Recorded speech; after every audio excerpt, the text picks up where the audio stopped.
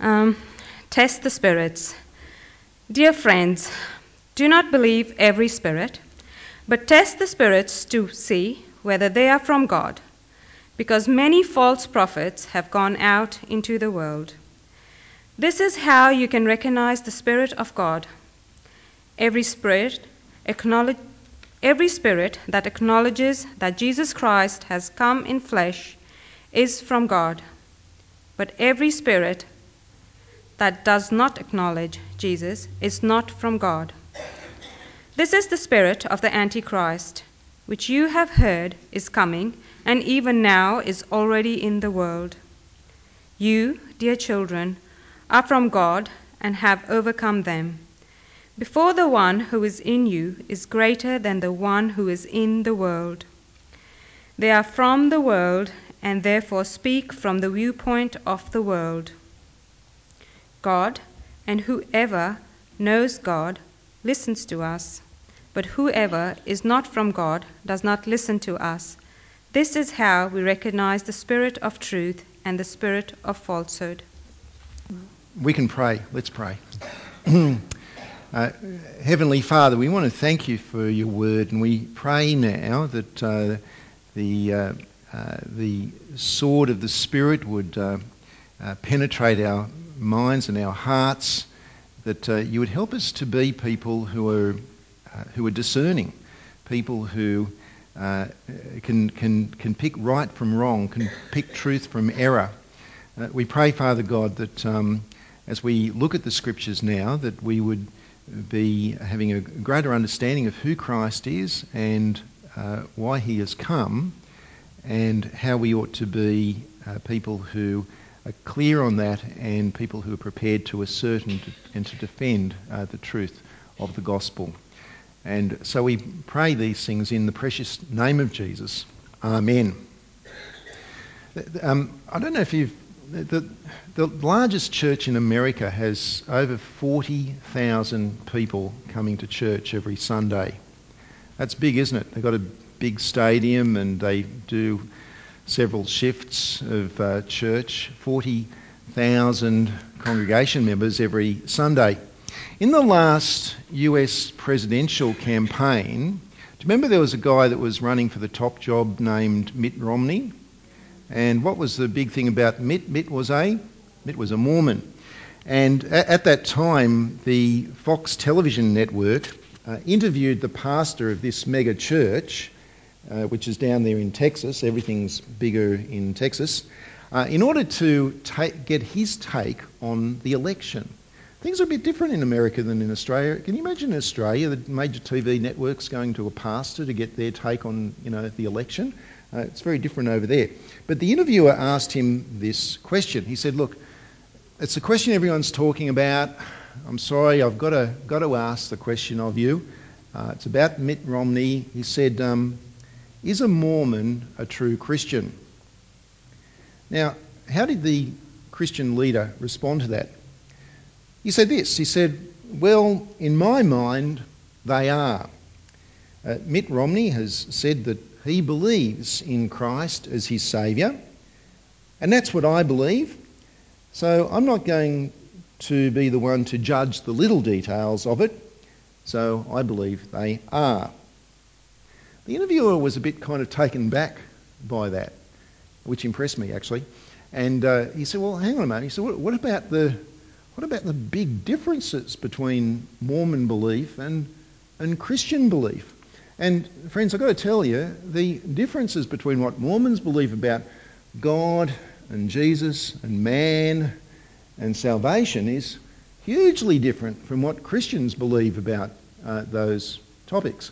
And part of the reason for that is that the Mormons believe that the Bible is not enough, that they've got a fresh revelation from God. It's called the Book of Mormon. You heard of that?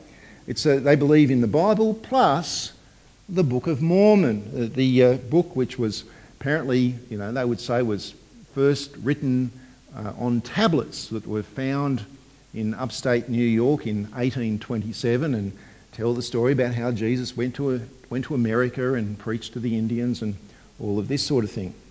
But when asked on secular television about the unbiblical beliefs, this pastor of over 40,000 people said this, and I quote, he said, I probably don't get hung up on those theological issues because I haven't studied them or thought about them.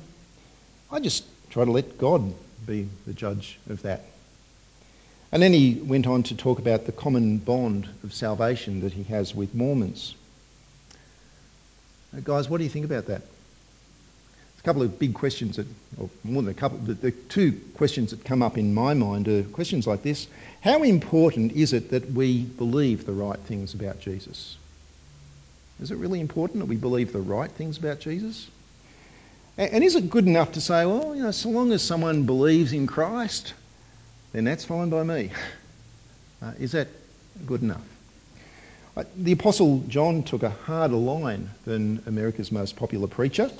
And in 1 John chapter 4, a passage we're looking at today, verses 1 to 6, he speaks in rather black and white terms. If you care to open that up, I think it's a good idea to have the Word of God open in front of you when the preacher preaches. And I'll say more about that in a moment. But in verse 1, John warns his readers that there are two kinds of spirits. There are spirits which are not from God, and there is the Spirit of God. But how do these spirits demonstrate themselves? What does the spiritual activity of these spirits look like in practice? In one sense, it can look rather ordinary, actually. If you have a look in verse 1, he says, Dear friends, do not believe every spirit, but test the spirits to see whether they are from God, because many false prophets have gone out into the world. And see, there he links the spirits with prophets, doesn't he? What is prophecy? People have got different views about what prophecy is, but in the Bible, I think if you could boil it all down, the essence of prophecy is this.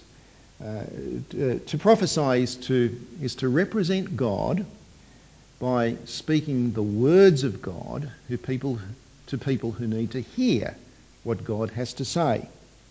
And there's a sense in which we do that when we share the gospel with people. Because what are we doing when we share the gospel? Well, we're telling people a message from God, aren't we? We're telling people about the holiness of God, about the sinfulness of man. We're talking about warning people about the judgment that is yet to come. And we tell people about Christ, about who he is, about what he's done, about how we ought to respond to Christ in order to avert the impending judgment of God. Now, there are other aspects to prophecy, but that really is the essence of it. You see, when someone claims to be speaking the truth about God, that is not just some ordinary human activity. It's not like talking about the sport or talking about politics. It's actually a spiritual activity. When someone claims to be speaking the truth about God, that is a spiritual activity. And when we do it, we're representing God. We've got a message from God about Jesus. And it's a message, by the way, that we can only know and understand and believe because we have a spirit within us. And what is that spirit? It is the spirit of, pardon me while I cough.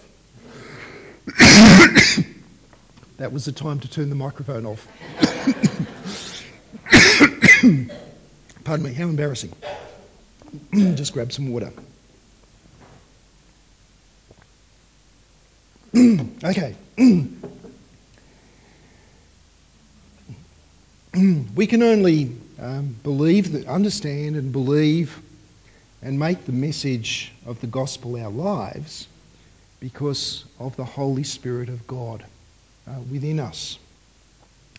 But here, John says that there are false spirits, there are false prophets, that the false prophets, that they are directed by a spirit of falsehood. Now, how therefore can we spot the difference? I mean, one person says one thing about God, Another person says something else about God.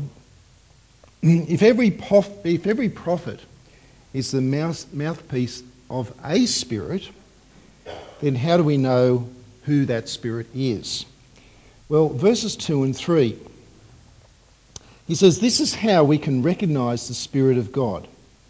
Every spirit that acknowledges that Jesus Christ has come in the flesh is from God.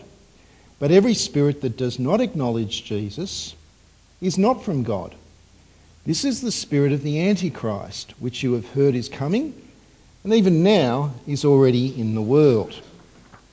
Now, as we've been studying this letter of 1 John over the last few weeks, we've become aware that there was a problem which the early Christians were facing. In those days, of course, they didn't celebrate Christmas, did they? Of course not. If they had, some of the false prophets would not have been able to sing some of our favourite Christmas carols.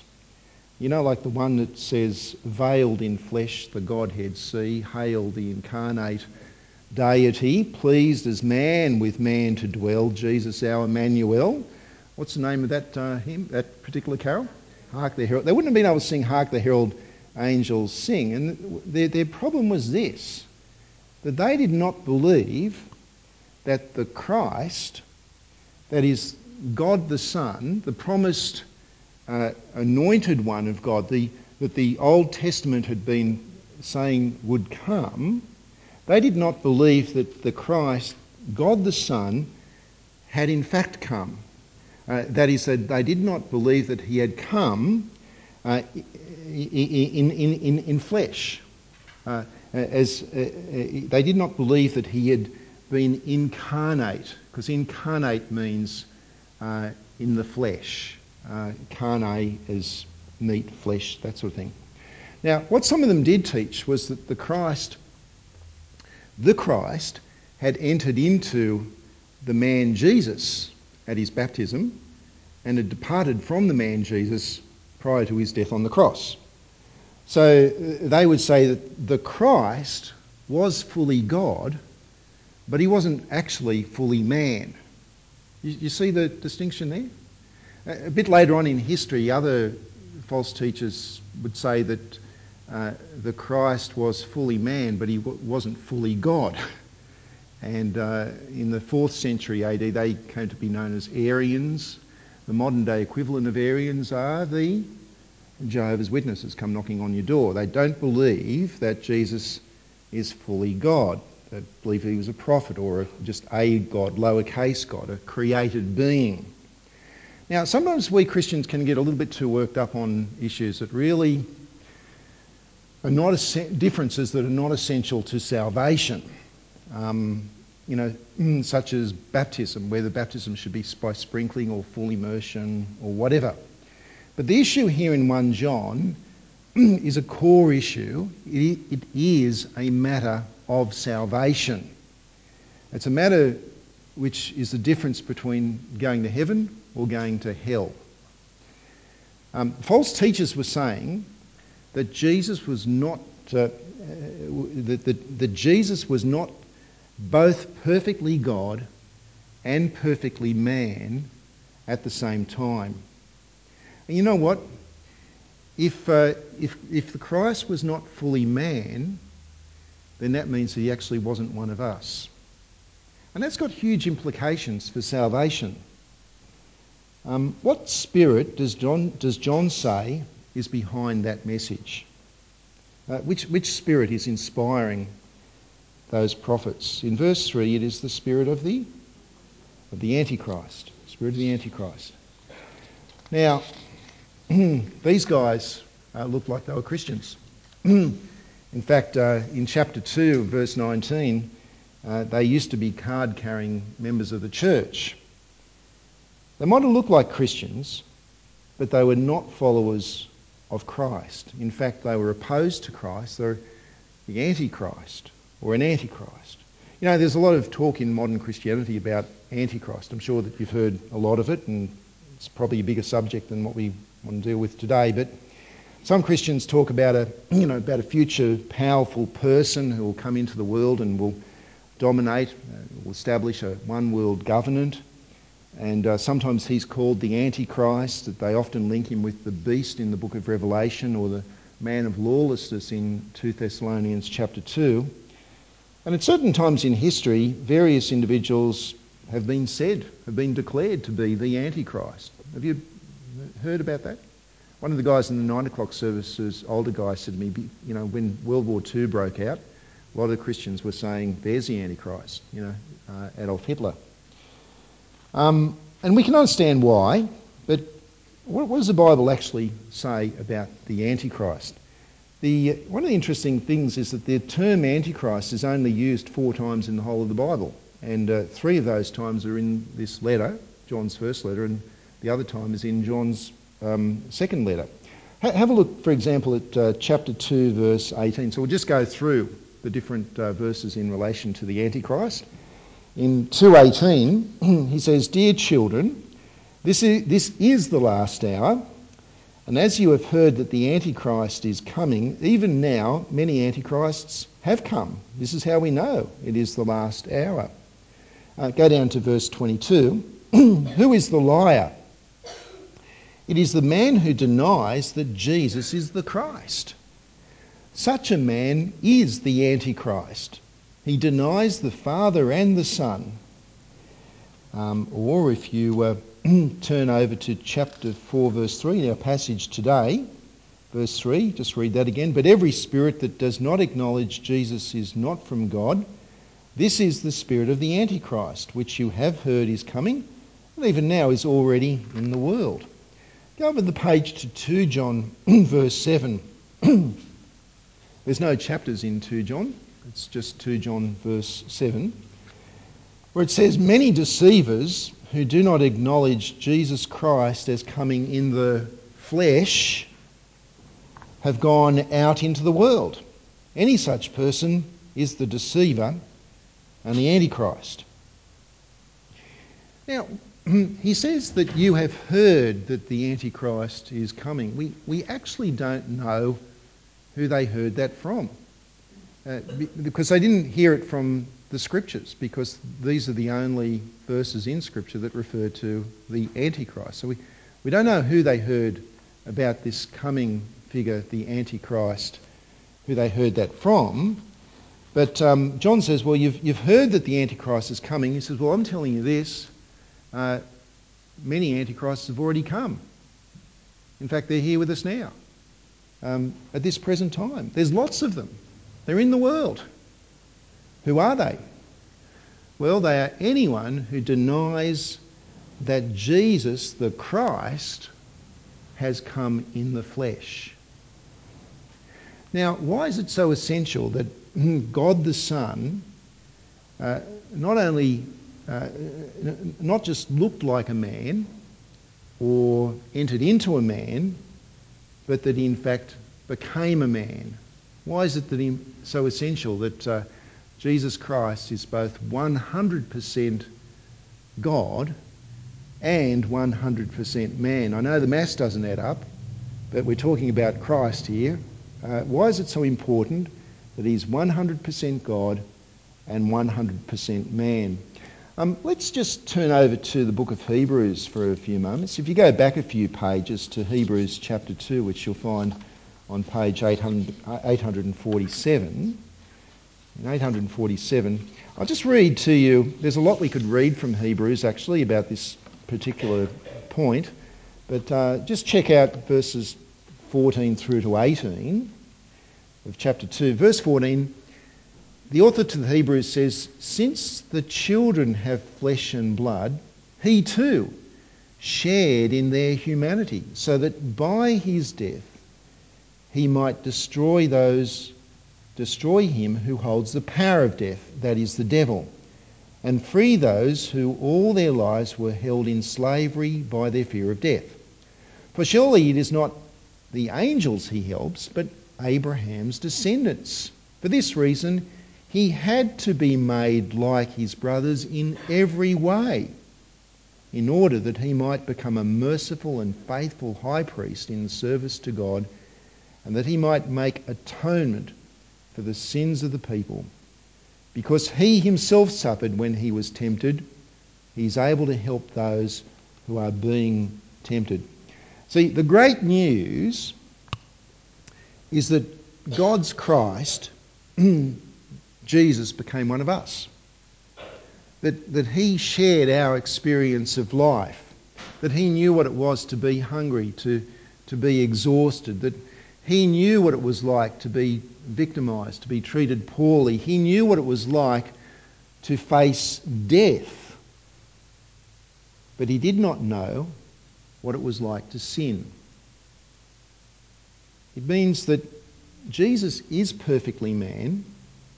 He understands us. He can sympathise with us. But most of all, he can represent us.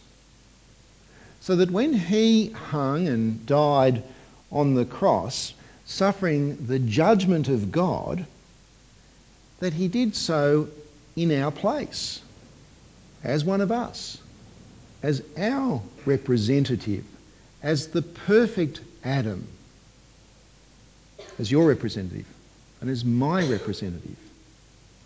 So he was perfectly man. That's very important. But he was also perfectly God, which means that his sacrifice on the cross is sufficient. It is more than enough to pay the penalty for the sins of every person around the world and throughout history. Every person, his sins are sufficient to pay for his death on the cross is sufficient to pay for any sin, but is specifically applied to the sins of any person who puts their trust in him. And that includes you. It doesn't matter how you've lived. It doesn't matter how small your sin might be or how great your sin might be. The sacrifice of your representative, God the Son, is enough to wash away all of your guilt and offer you a fresh start, a life with God that goes on forever. You know the song In Christ Alone? It's one of my favourites, actually. I was just reading in the Christian media on Saturday that the Presbyterian Church of the USA, which is the biggest Presbyterian denomination in America, to be distinguished from the Presbyterian Church of America, the PCA. PCA are like us, but the PC USA, the larger denomination, are liberals. And they've just had a bit of a kerfuffle, and they've decided to not include In Christ Alone in their new hymn book. And the reason was one line in the song. It says, "When on the cross, as Jesus died, the wrath of God was satisfied." So when on the cross, as Jesus died, the wrath of God was satisfied.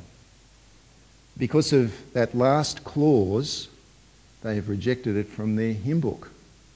The wrath of God implies a God of justice, a God who punishes sin. The wrath of God was satisfied implies that Jesus was the perfect sacrifice for sin. So they talked to the writers of the song and said, "Hey, would you mind if we just change the words around a little bit? Instead of having the wrath of God was satisfied, could we just make it say the love of God was magnified?" Now, of course, nothing wrong with that. Nothing wrong with it. Everything wrong with it. Because what they're doing there is they're asserting a truth, but in order to replace the key truth about who Jesus is and why he came as the atoning sacrifice for our sins. The Jehovah's Witnesses teach that Jesus is not God. The Mormons say that Jesus is a created being, that he was the offspring of God the Father and one of God the Father's heavenly wives. And America's most popular teacher says it doesn't really matter. That's just theology. But John says no. John says it is vital that we must test the spirits.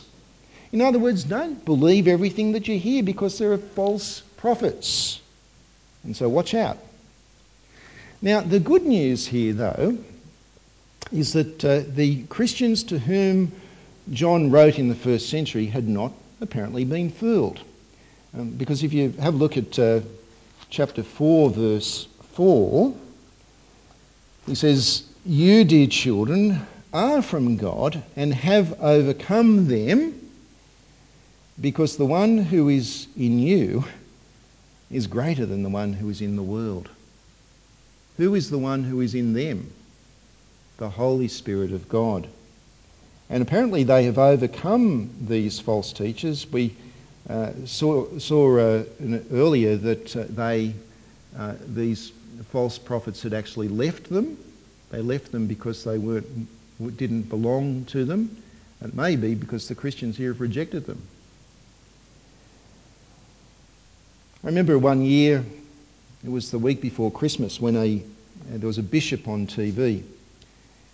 And he said that the incarnation of Jesus, the idea that God became flesh, he said, well, it's just a myth. He said it was a fairy story, it's a quaint legend. It didn't really happen. Jesus was only a man. He wasn't God come in the flesh. And the non-Christians praised him for this. They said that he was a courageous hero because he was standing up against church teaching and he was making Christianity relevant for 21st century people, so that people actually wouldn't have to repent and wouldn't have to believe in who Christ is, but still be okay with God. Now, we should not be surprised at this, because John says that there is not only two types of prophets, but there are two types of spirits. He says that there's not only two types of prophets, that is, two types of spirits, but in verses 4 through to 6, he says that there are also two types of hearers. There are those who listen to the viewpoint of the world, who actually like to hear that Jesus is not God, who like to hear that God wants them to be successful rather than to be repentant, who like to hear that it's all okay, that all roads lead to God, that it doesn't really matter what you think about Jesus. And we should not be surprised that many will come and flock to hear what their itching ears want to hear, because they belong to the world.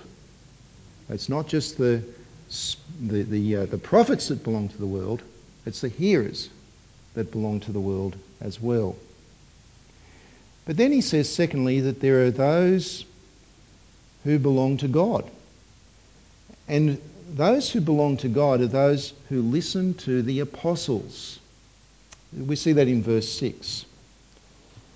He says, "We are from God, and whoever knows God listens to us. But whoever is not from God does not listen to us. This is how we recognise the spirit of truth and the spirit of falsehood." Sounds like John might be a bit arrogant there.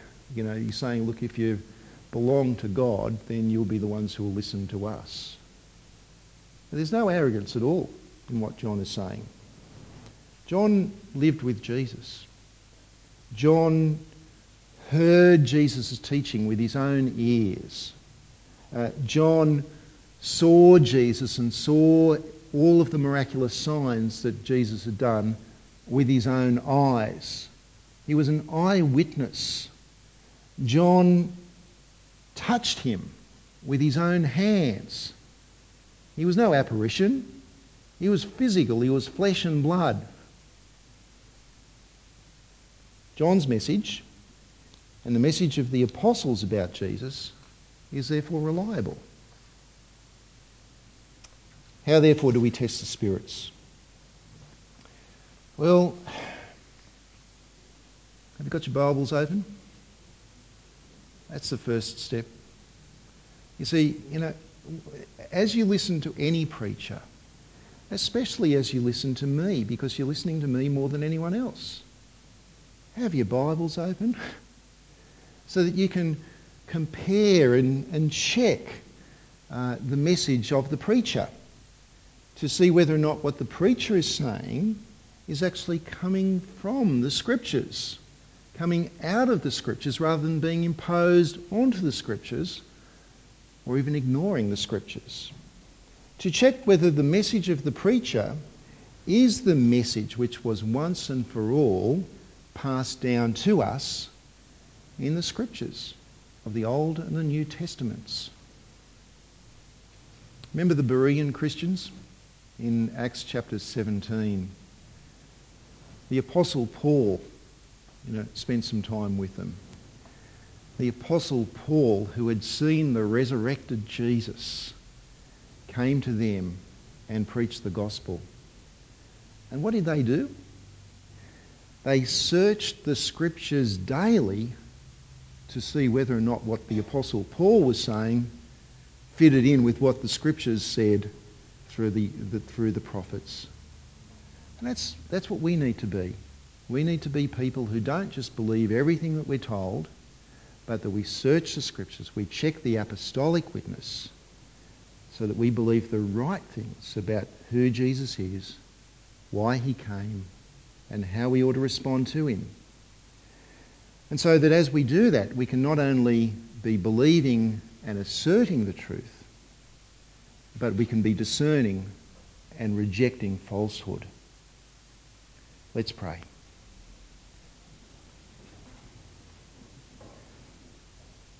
Father in heaven, we thank you for the witness of the apostles. We thank you that what they teach about Jesus is the reliable testimony. We pray for ourselves that we would not be people of the world who simply want to hear what itching ears want to hear, but rather that filled with your Spirit, we would be people who are hungering and thirsting after the truth about you. Father, we thank you for Jesus. We thank you that in your incredible mercy that God the Son became flesh and lived and dwelt amongst us and died for us.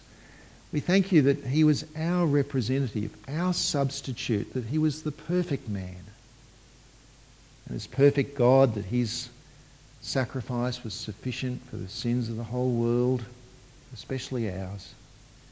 We thank you for that. And we pray that we would be committed to him, devoted to him, that we would keep on plumbing the depths of who he is and what he's done for us, and that we would not be misled, that we would not be people who move with every wind of doctrine, and Father, that we would be able to assert the truth and reject the false claims that are so often made about Jesus. We pray this in his name. Amen.